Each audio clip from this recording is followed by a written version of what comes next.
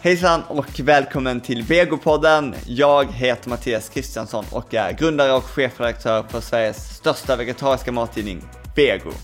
Idag ska jag träffa Peter Streifert som är vinexpert, kock, föreläsare, kokboksförfattare, odlare, allt möjligt.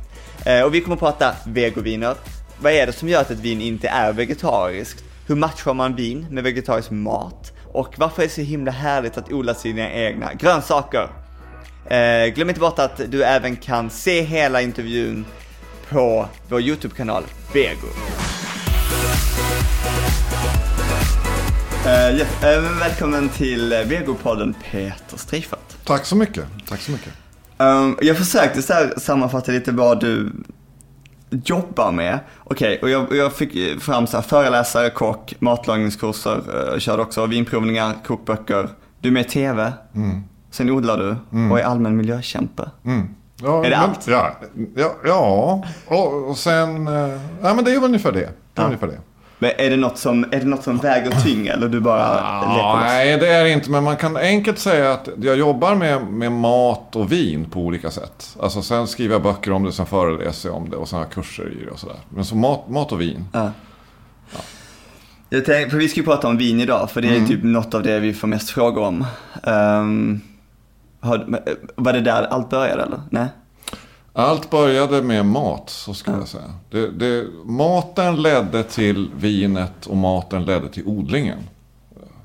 Så är det. För jag fick upp smaken, kan man säga. Jag fick upp smaken med maten. Och då insåg jag att bara man gör det tillräckligt mycket så blir man ju bra på det. Det insåg jag. Ja. så sen det ledde också till att jag började odla när jag märkte liksom hur otroligt mycket godare det blev om man odlade det själv. Och så sen så blev det, när jag väl gjort det så kändes det ju ganska visset att ta ett vin på måfå till det. Så jag behövde kunna vinet också så att att det också skulle bli bra liksom. Så var det. Just det. Vad är det som är så jäkla kul med vin? Det är någon som inte har upptäckt det än. Ja, men det är både det roliga och det jävliga med vin. Det jävliga med vin, det är att det finns så mycket olika och det är så komplext och det är föränderligt. Alltså, vi tänker ju till exempel på vin som att det är statiskt. Att vi har ett favoritvin och det smakar likadant hela tiden. Och det gör det inte. Nej. Vin är olika, smakar olika temperatur, olika miljö, olika sällskap, olika atmosfär, olika glas, alltså det är inte alls statiskt. Nej. Det är olika hela tiden. Så att de som säger att jag gillar rött vin, är det fel? Ja, då skulle jag säga att ja, men alltså dels så skulle jag säga att det beror på, de har inte liksom försökt ordentligt att gilla mousserande och vitt vin och sherry och vad det nu är för någonting. Nej. Så det är mer att de tror att de gillar rött vin, skulle jag säga. Men om de skulle hamna hos och jag skulle få behandla dem lite, då tror jag att de skulle börja gilla annat. Det är samma med grönsaker, att folk tror att de tycker om, att det är kött de tycker om. Jag trodde också det. Alltså för 20 år sedan då trodde jag att det goda var det där köttet. Att det var det som var det goda. Sen insåg jag att det var tillbehören som var det goda. Det tog lång tid. Men vad tänkte jag på? Jag vet inte om vi ska börja med bara lite så grunder. Typ. Hur görs vin? Hur gör man vin? Man pressar druvor och utvinner druvsaften och så tillsätter man jäst och så börjar det jäsa och så blir det alkohol och så. Och det var enkelt det lät. Ja, och det är ju i en del fall, i de bästa fallen så är det ju en ren naturprocess, alltså utan tillsatser. Ja, men som naturvin till exempel, eller inte bara naturvin, men då tillsätter man ju inte ens den här industrijästen, utan då är det, för jäst finns på skalet, alltså vildjäst finns på druvorna redan. Så det var det att varför man inte alltid gör så utan man tillsätter jäst, det är därför att det är som okontrollerbar jäst. Man vet ju inte liksom hur aktiv eller hur pigg den är liksom. Nej.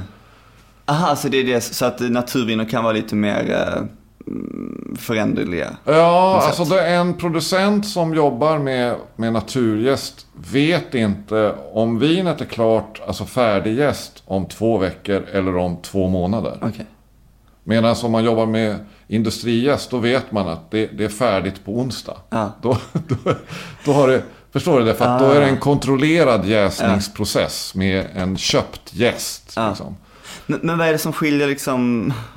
Vad är det som skiljer billiga viner från dyra och goda från äckliga och allt det där? Jo, det är enkelt sagt så kan man säga att de dåliga vinerna, då är det ospecifika förhållanden och en halvklantig vinmakare och liksom det görs, alltså hela processen görs för att göra vin, men ingenting i processen görs för att det ska bli gott vin.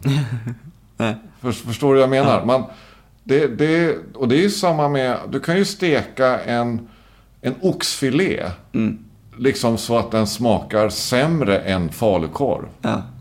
Alltså, okay, förstår du vad jag menar? Ja. Man kan göra samma sak, fast man gör det liksom, du vet, samtidigt som man smsar och röker en cigg och du vet. Och då blir det är samma grej liksom, med vin.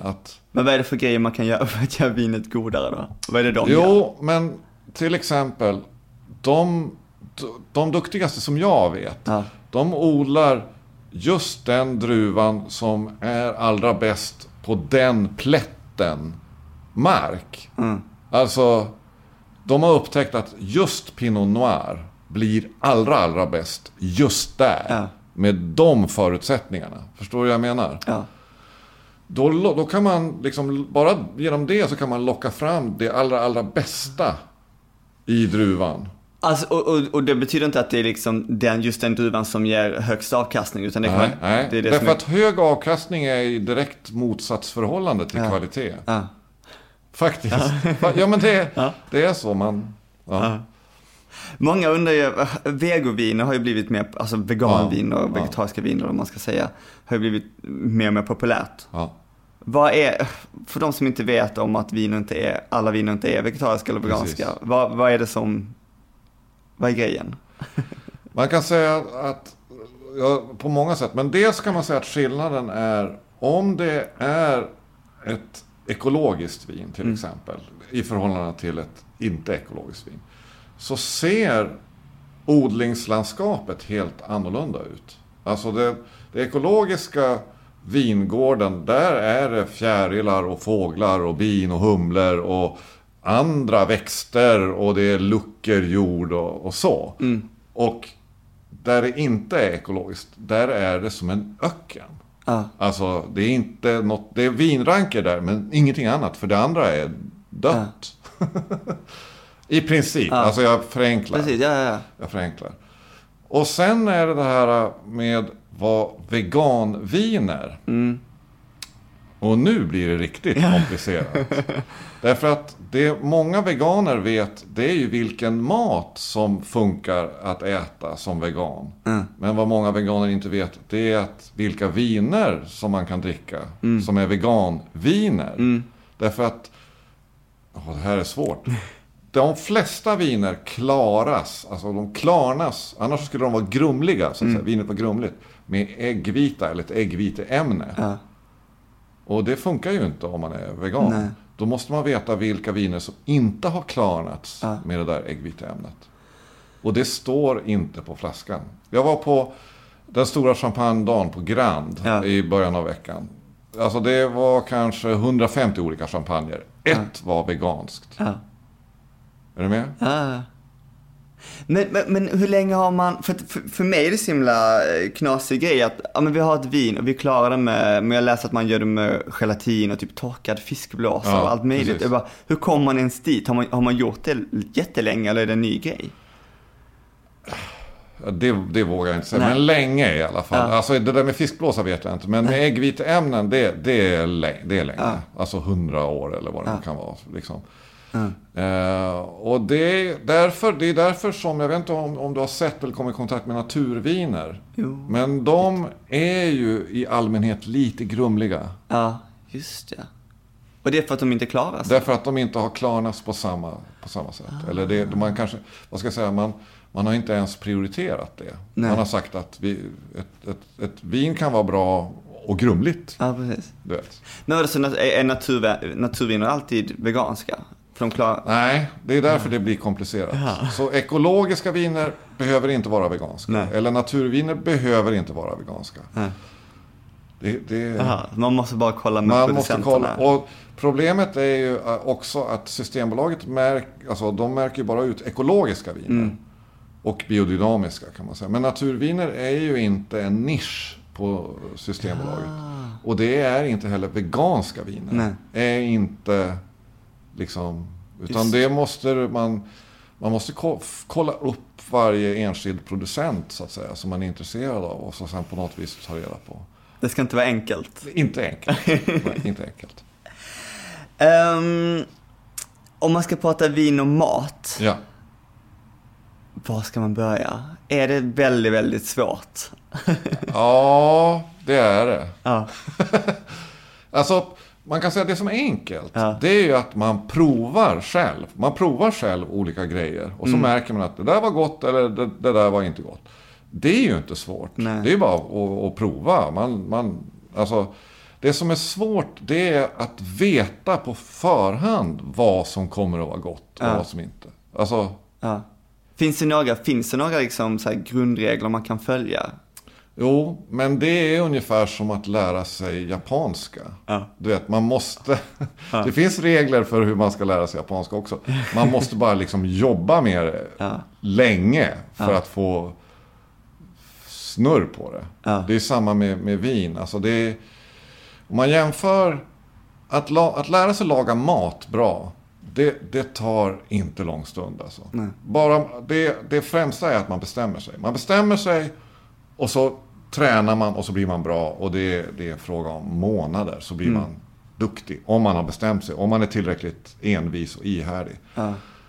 Men även om man är ihärdig och har bestämt sig så tar det år att lära sig vin. Ja. Det är en mycket mer komplext. Ja, därför jag tänkte man läser ju alltid lite så här, jag vet inte, syrlig mat, och ska man ha vin som, då kan man inte ha ett sött vin dit för det kanske, men är det bra, ska man matcha maten efter vinet på det sättet? Är det en bra start liksom?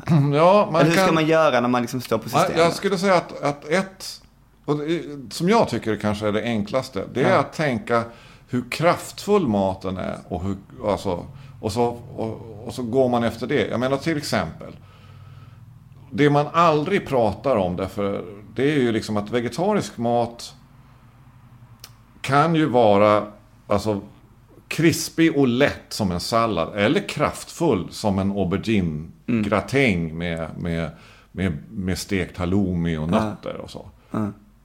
Det är två helt olika saker. Och det är två helt olika viner. Så man tänker på den här krispiga salladen med citron och vitlök och sådana grejer. Det är förmodligen ett vitt, lite lättare vin. Ja? Alltså som en Sauvignon Blanc eller något sånt där. Och den här kraftfulla rätten, den med tomat och aubergine och nötter och sådär. Det är förmodligen ett rött vin. Förstår du hur jag menar? Ja. Men så att, för jag tänkte på det, den här, så Systembolaget gjorde så här fail för något, om det var förra året, han hade så här, passa till vegetariskt så var det bara alkoholfritt, eller så var det något vitt vin. Precis. Och det är bara en töntig myt som det är. Ja, alltså det är ju att Systembolaget har ju inte prioriterat vegetarianer. Nej. Och det är inte bara Systembolaget, det är internationellt. Ja. Internationellt, som allt mousserande vin matchas till fisk och skaldjur. Allt! Varför det är är ett det skämt. så? Det är bara för att man är fast i gamla... Ja, och det är slött. Det är slentrian som gör att det är så. För att det är samma sak där. Mousserande vin kan du matcha till kötträtter om det är så. Och du kan såklart matcha det till en massa olika vegetariska rätter. Självklart. Det är ju helt fel att tro att det bara passar till hummer. Ja. Nej, men vi pratade om det också, eller lite innan bara, men jag var på en restaurang här i Stockholm som, och så, det var en vegetarisk restaurang och de ville matcha vin, och så sa jag, Fast det var mitt fel då, för jag sa jag gillar inte rödvin, vilket var, det får jag tydligen inte säga. Men och då sa hon, men då har vi inget vin. Och jag bara, finns inget vitt vin alls? Hon bara, nej, det måste vara rött. Så fick jag inget vin. Och så tänkte jag så här, jag är inte så förvånad. Jag är lite förvånad. Ja, men jag tyckte det var kul för att men hon skulle kunna ha rätt, eller? Nej, det skulle hon inte. Jag skulle säga att det där är också jag ska definiera det här med slött. Vad jag menar är att man lägger liksom energi och fokus på fisk och skaldjur och kött och anstränger sig. Och så när det kommer till grönsaker är det som att man ger upp. Ja. Det är det. Så även sommelierer och så, liksom det är så här, man undrar, jag tar den där jordärtskockssoppan liksom så här, och så vill jag vin till. Det är som om det som skallen stänger av liksom. Men har du märkt någon förändring? Alltså börjar folk få upp ögonen för det eller intresset för det? Om man är positiv. Jag är positiv. Så jag skulle säga att det märks en förändring, men det är ju fjuttigt. Alltså det är fjuttigt än så länge. Det borde, alltså det är så otroligt många som är vegetarianer. Alltså, och om man också slänger in alla som känner en vegetarian eller du vet så här, umgås med, så är det jättemånga som skulle behöva hjälp och tips och råd hur man lagar till någonting som funkar till du vet sådär. Och så får man ingen hjälp. Nej. Men varför tror du restauranger är så himla sega? Som ska därför framåt? Att det är svårt. Alltså då måste de anstränga sig. Det är lättare. Alltså det som är absolut lättast, det är att ha en meny med rätter som alla känner till. Alltså kockarna känner till det, gästerna känner till det. Alltså alla kan det och alla vet hur det funkar och liksom sådär. Att ta någonting som är alltså rostad svartkål med pinjenötter. Alltså det är ingen som, förstår du? Nej, det är sant. När fick du upp intresset för det här med vegomat och vin? Om man säger att maten ledde till odlingen, så ledde odlingen till det vegetariska. Alltså att i och med att jag upptäckte att det är så otroligt mycket mer nyanser av smaker i det gröna, så att säga. Det upptäckte jag via odlingen, liksom, via att odla det. Så det har ju blivit stadigt mer och mer grönsaker. Alltså mer grönt på tallriken. Men jag är ju jag är ju sambo-vegetarian. Alltså med min sambo är jag 100% vegetarian. Utanför min sambos värld så kan det dyka upp någonting annat också. Men jag tänkte, tycker du att det är svårare eller lättare eller likadant att matcha vin till vego som till annat? Ja, nu för mig så är det ju ingen skillnad. Nej. Det är ju smaker. Så.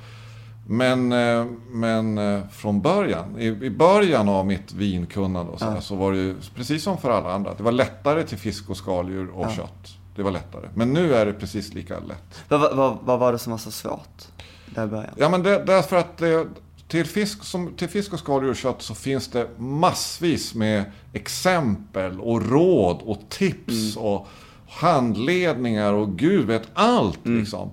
Men till grönsaker finns ytterst lite och ganska summariskt. Alltså att det är sådär, så till grönsaker lite rosé. Men hur gjorde du för att lära dig mer? Du bara drack väldigt mycket vin. Alltså jag testar och provar och smakar och testar och provar och smakar och testar och provar och smakar. Alltså jag är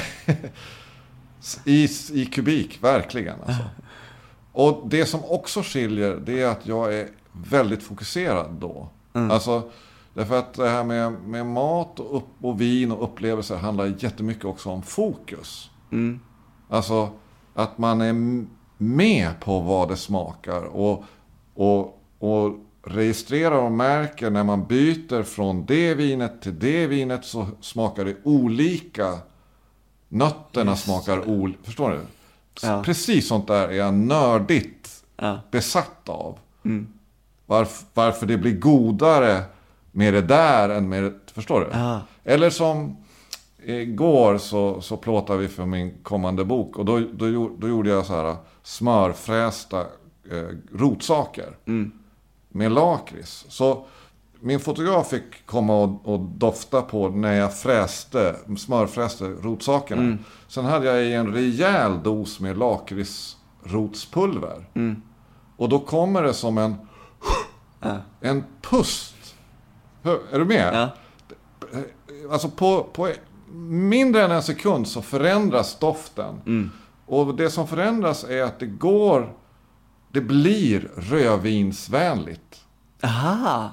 Förstår du vad jag menar? Den puffen, när jag tillsätter lakritsrotspulvret till rotsakerna, när det sker och det blir liksom, det blir som en fördjupad liksom mörkare smak. Och det är extremt rödvinsvänligt. Shit, det är så komplicerat. Ja, men roligt! Ja. Jag tänkte på, du sa det innan, att det är så många faktorer som spelar in. Ja. Hur viktigt är glaset? Ja, det är alltså de 3 viktigaste faktorerna. För vi har alla fått reda på att så fort man har haft något annan liten pust med annat vin i glaset så förstör det. Alltså vi har fått lära oss en massa trams. De 3 viktigaste sakerna, de enda 3 man behöver bry sig om egentligen. Det är glaset. Och det är vilken mat man äter till. Och sen är det, kan man säga, sällskapet. Alltså miljön. Därför om du dricker ett vin på Kos i Grekland i solnedgången, vi säger en Oso. Och det kan vara sjukt gott där i solnedgången på Kos. Men hemma i Skarpnäck i november är samma Oso inte så jäkla sexy. Nej. Så det här miljön, atmosfären, sällskapet. Alltså man kan också säga att dricka ett gott vin med sura, griniga människor, det är meningslöst. Men nu blir det bara ännu jobbigare, för nu står man där på systemet och bara, vänta, var ska jag dricka det här och vem? Ja. Det är en bra fråga. Det är en bra fråga. Tänker du så när du så handlar? Men jag tänker ju så därför att jag också tänker, alltså nästan alltid så tänker jag på vad gillar den här personen liksom. För det är meningslöst om den här personen inte gillar mousserande viner. Eller ett mousserande vin är ett mousserande vin är ett mousserande vin. Varför ska jag då bjuda på det bästa och godaste mousserande vinet jag vet? Det är som meningslöst. Medan om det är någon som verkligen uppskattar det, så är det ju precis det jag ska göra. Så att jag tänker nog ganska mycket på det där, vem det är som ska. Det var ju fint. Ja. Men det är ju också för det är ju få grejer, alltså det är bland det roligaste jag vet.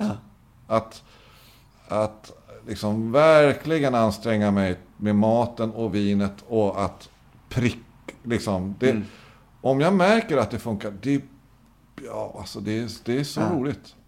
Och maten, har du något annat tips hur vi som inte kan något kan tänka mer än liksom hur tung? Jo, det ena är det där med kraftfullt. Och det andra är, och jag tror att det kan vara ganska lätt. Det finns en del grejer som är tydligt rödvinsvänliga. Till exempel ost, brynt lök och nötter och linser och bönor. Alltså man kan göra en lång lista på det som man kan säga att om de grejerna är med i rätten, då kan man, ju fler eller ju mer av det som är med, desto rödvinsvänligare är det. Och är de inte med, då är det vitt vin. Och är man osäker så är det rosé. Det är sant? Ja. Alltså man kan säga så här. Det är det enklaste tipset av alla. Om man inte riktigt vet. Man vet att man ska göra någonting vegetariskt. Men man vet inte vad. Om man vill dricka vin till, då köper man rosé. Och det gäller inte bara på sommaren. Nej, det gör det inte. Och man kan säga att det som blir ännu bättre än rosé, det är rosébubbel. Är det sant? Det är ännu bättre. Det är ännu bättre. Varför det? Därför att nästan, det finns, man måste säga, det finns dålig rosé, eller liksom inte så bra rosé på Systembolaget. Men det finns nästan inget dåligt rosébubbel. Alltså helt enkelt, det är lättare att det blir bra om man köper ett rosébubbel än om man köper en rosé. Och glaset? Man kan, det är också hyfsat enkelt. Man kan säga att vinglas bör se ut, alltså kupan bör vara äggformad. Alltså rund, välvd, äggformad. Och mindre för vitt vin och större för rött vin. Det är och varför är det så? Därför att det är precis som om du tänker på Amarone, då tänker du förmodligen på en större kupa. Och när du tänker på Riesling så tänker du förmodligen på en mindre kupa. De flesta gör det. Det är så. Alltså, olika viner mår olika bra eller kommer ut olika bra i olika form och storlek.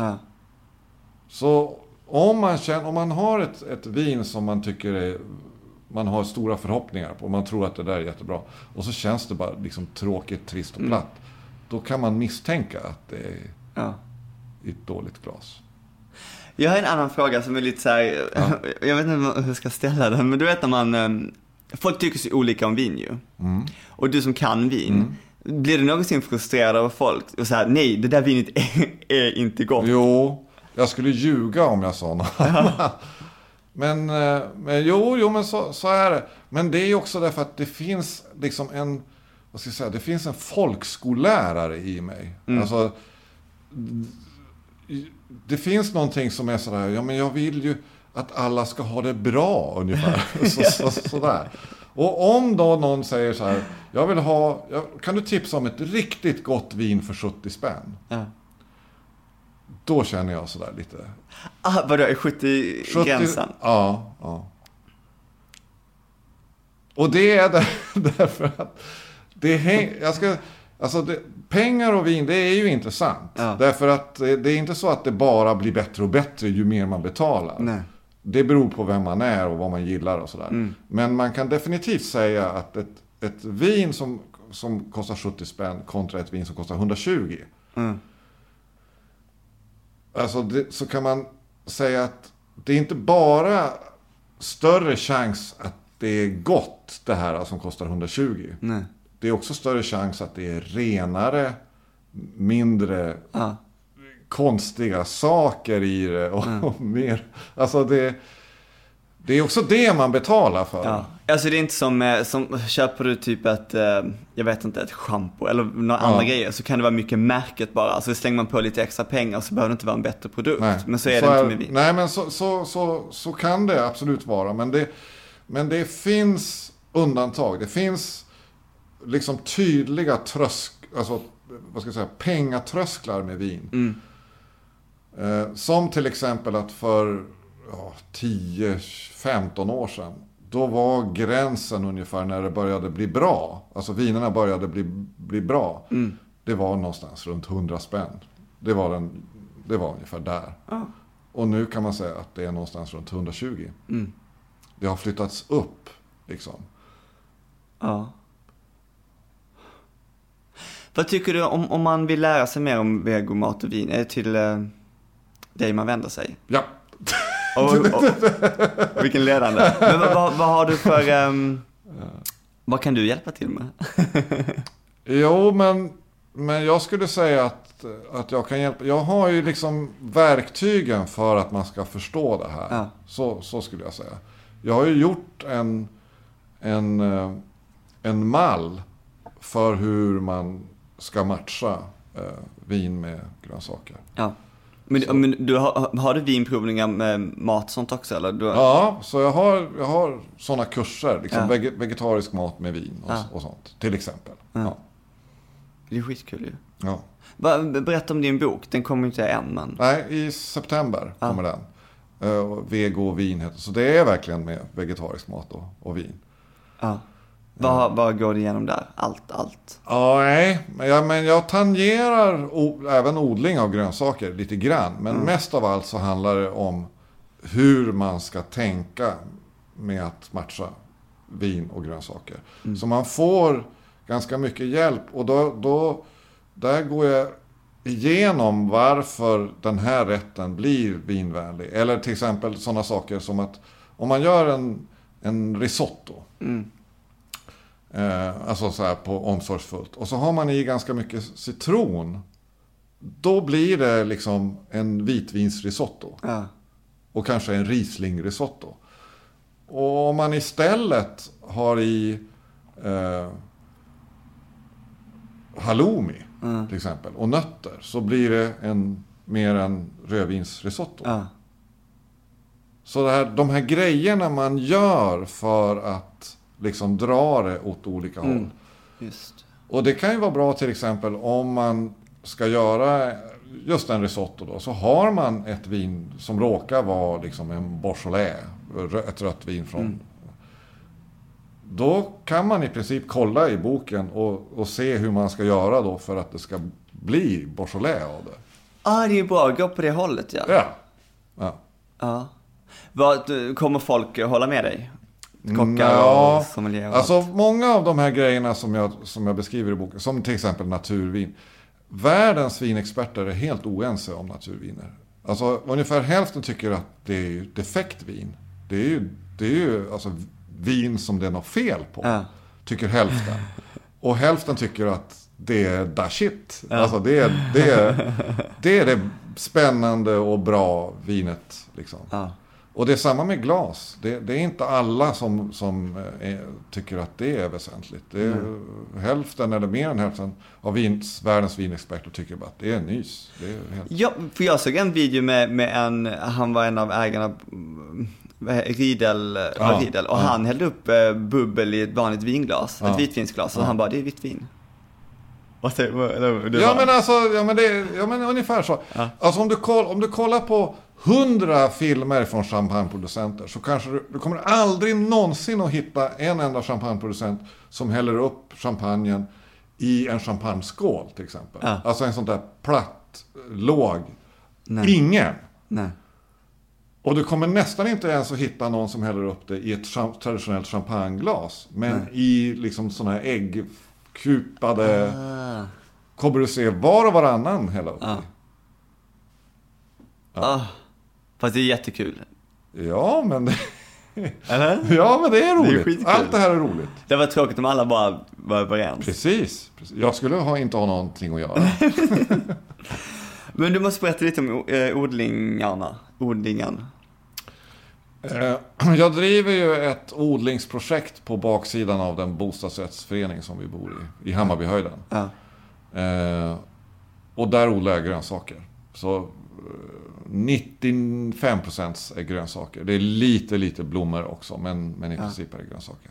Och det är allt möjligt. Det är kronärtskockor och det är svartkål och det är grönkål och det är fänkål och det är broccoli och det är tomat och chili och bönor och ärtor och alltihop.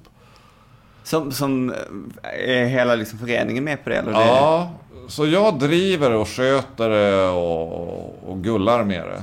Och alla får skörda, så att säga. Men då måste de skörda själva, eller? Nej. Ja, eller så hjälper jag dem. Okay. Vad var tanken med det? Jag sa ju att jag är folkskolelärare egentligen. Så jag vill uppmärksamma den här grejen att det här skulle alla kunna göra. Alltså, alla skulle kunna odla sin mat i den där skogsdungen eller på den där gräsplätten eller vad det nu är för någonting. Det är samma sak som det där som jag sa tidigare. Man måste bestämma sig att man ska bry sig om det. Alltså, det är inte lika komplext som att lära sig vin, att lära sig odla. Man säger att man vill odla tomater. Då googlar man på att odla tomater och så ser man att de behöver det och det och det och det. Och så fixar man det. Och så... Eller hur? Ja. Men hur gick det till? Eller du bara pratade med föreningen och sa hej, jag vill odla allt här. Ja, ungefär så. Och de bara tyckte det var fantastiskt. Ja, ungefär så. För det är ju alltså, det är också det här att odlingen är ju mer än bara en odling. Alltså vad som händer är att om du har en baksida där det inte finns någonting, då är det en tom och ödslig och osocial baksida. Men om du gör någonting där, som en odling till exempel, då helt plötsligt vill folk ställa grillen där och du vet, och lite stor, för då blir det någonting. Ja. Så det är ju många saker, alltså att det blir ett socialt projekt också, inte bara ett odlingsprojekt. Utan, för det är också det att i och med att jag gör det fullt ut, det är så jag gör. Liksom, att då är det också att det kommer folk från hela landet för att titta på mina. I sommar kommer en busslast från Mora till exempel. För att kolla. Är det sant? Ja. Och vem är de? Jag åkte upp till Mora och föreläste för dem om att odla grönsaker. Och sen ska de komma och besöka mig. Och provsmaka, då ska jag laga till grejer av det jag odlat. Och så ska de få provsmaka och dricka vin och så. Gud vad kul. Och jag hoppas, men det verkar vara en sån grej som blir större och större. Alltså inte bara i Stockholm. Men... Nej, det är ju över hela världen. Det kommer mer och mer. Så om man sitter där och lyssnar så säger man, men jag vill också göra det här. Då kan man kontakta dig. Då kontaktar man mig. Så är det. Det är skitbra. Så är det. Men man kan inte komma och besöka dig. Oh ja, det kan man. Det kommer vara så många vänner nu. Ja, men jag har många vänner skulle jag säga. Ja. Är det något du vill säga om vin och vego? Ja, jag skulle vilja säga det att som och det kanske är det viktiga, att man att prova och smaka av det kan alla göra. Det är där man börjar. Man börjar och smaka och känna att ja, men det där var gott eller det där och då går man bara på liksom på vad man själv tycker. Precis. Det är det som är så lätt. Då är man sin egen jury liksom. Och tycker du att man ska ha väldigt mycket så här hitta en druva man gillar eller det? Ja, sånt kan hjälpa att man upptäcker att man gillar tyska viner eller vad det nu är för någonting, eller att man gillar Zinfandel som många gillar nu till exempel. Det kan vara en hjälp och så börjar man nysta där. Man märker liksom man kanske provar och det här är överkurs, men det är en bra grej att göra. Man tänker att man gillar Zinfandel, men så köper man sin favorit Zinfandel och så köper man en Rioja också. Och så provar man. Är du med? Ja. Så man provar sin favorit Zinfandel, den som man vet att man tycker är så himla god. Och samtidigt så provar man också en Rioja. Och så kanske man upptäcker att det där var ju också gott. Fast på ett annat sätt. Det där gillade jag också. Förstår du? Och så fortsätter man. Och håller på så. Ja, för att nu när du sa det insåg jag exakt mitt problem. För att jag är sån som har hittat ett vin. Och då dricker jag det till allt. För jag bara, men jag gillar ju det här vinet. Men det är ju fel. Jag brukar kalla sådana människor för ketchup-människor. Jag är en ketchup-människa också. man upptäcker att ketchup är gott och så kan man ha det på allt. Och så blir allt gott därför att man har ketchup på det. Det är inte nedsättande. Nej, och du förstår vad jag menar. Ja, jag förstår det. Men sen börjar man där. Det är så, precis så. Och så ställer man det mot andra med just den maträtten. Precis. Det är smart. Man börjar nysta där man är, så att säga. Om det är så att det är bara ett vin som är gott, eller man tycker bara ett rött vin, då börjar man där. Och så ställer man det vinet mot någonting annat. Bara för att bara prova det där andra, det är inte så effektivt. Det effektiva blir om du provar det du brukar dricka plus det här andra. Så då känner du liksom, alla känner skillnaden, att det där är ju mycket mer lakrits, eller det där är, och det tycker jag om. Alltså oavsett vad någon annan tycker. Ja, men precis. Jag bara tänkte så här, gud, jag kommer bara ställa 1000 frågor, men jag bara tänkte nu när det är sommar och det är grill och sånt där, det finns inga generella tips på vad som passar till grillat? Jo, just till exempel Zinfandel som många tycker om, det funkar ju jättebra. Men man kan också tänka så här att och det här är ju, vad ska jag säga, lite problematiskt just för vegetarianer. Att 85% av alla rödviner är gjorda för lammstek och grillad entrecote med bearnaisesås. De är alltså, merparten av rödvin är gjort för de rätterna. De är inte gjorda för moussaka. Nej. Alltså, vad är det som gör att de inte är det? Eller vad är... Nej, därför att det är vad alla äter. Ja. Det är också vad de äter där man gör det här vinet. Förstår du? Det är så det funkar. Liksom. Så larvigt nog, det man behöver göra för att komma åt de vinerna, det är att göra en vegetarisk rätt som är ungefär som lammstek i... Förstår du? Ja. Jag menar inte att den ska se ut som lammstek. Den ska ha ungefär samma smakegenskaper som lammstek. Då kommer man åt alla de här rödvinerna. Förstår du vad jag menar? Så det gör man med valnötter och med aubergine och med, du vet, så här, man trixar med de här rödvinsvänliga grejerna så att det blir liksom som en lammstek. Och därmed så blir alla rödviner goda. Vad bra, för att jag är sån som säger att jag inte gillar rödvin. Det var jag som var personen i brevet i början, så att jag ska börja testa rödvin. Men som sagt, testa med prova med aubergine, så här, halloumi med nötter och sådär, och så dricker du rödvin till det. Perfekt. Du hade med någonting? Jag har med min ukulele. Vad är det du vill köra? Jag vill köra låten Vego och vin. Som du har skrivit bara för boken? Som jag har skrivit bara sådär. Så att då glömde jag säga att du även sjunger. Det glömde jag på ditt CV.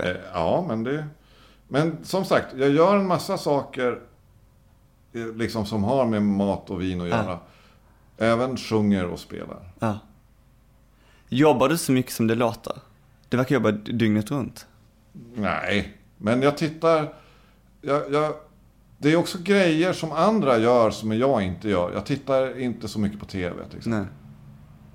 Nej. Jag gör mer... Ja. Du maxar det andra. Ja. Och så struntar jag också i vissa saker. Helt. Jag struntar i helt. Även när det gäller vin. Så jag är extremt vinnördig. Men jag struntar i vissa aspekter av vin. Helt. Jag är helt smakorienterad. Jag är bara intresserad av smak. Alltså du skiter i liksom... Jag skiter i liksom att kunna alla så här Grand Cru-områden i bla bla bla. Jag struntar i det. Jag bryr mig inte. Nej. Jag är bara intresserad. Är det gott så är det gott. Det är det jag är ute efter. Ja, det är bra det. Ja. Ska jag hämta upp den? Ja, men hämta den. Det är så spännande. Hur lång tid... vänta, jag kan vänta lite. Nej, det går fort. Ja. Det är ingen lång låt heller. Nej. Det går också fort. Och så hoppas vi att det stämmer. Om man kan spela ukulele, kan man spela gitarr då? Nej, men du kan? Ja, eller nej, jag kan inte spela gitarr. Jag kan spela ukulele. Okej.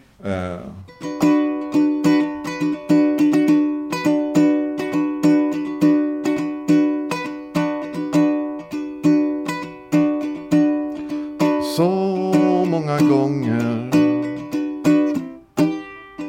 som du trampat fel, för du ingenting visste vad som styrde dina steg. Men jag har något bra till dig, något du vill ha av mig, en förklaringsmodell, en god karamell som i smakerna öppnar spjäll för vego och vin. Matcha grönsaker bra. Ja, vego och vin, det är svaren du vill ha. Yay! Men vi måste träffas i höst igen när boken släpps och prata ännu mer vin. Såklart vi ska. Eller hur? Så det finns mycket mer att prata om. Ja, jag vet. Och vi har ändå pratat i 45 minuter. Ja. Men tack för att du gästade Vego-podden. Tack för det.